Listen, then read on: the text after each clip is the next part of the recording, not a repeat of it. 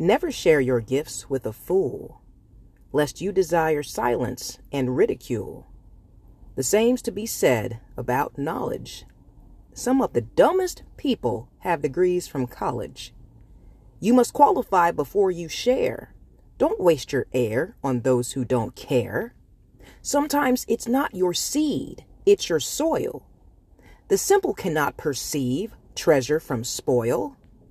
They transmute truth into gossip and inspiration into something toxic. The fruit of your lips is not for everyone. Know when silence is golden and refrain your tongue.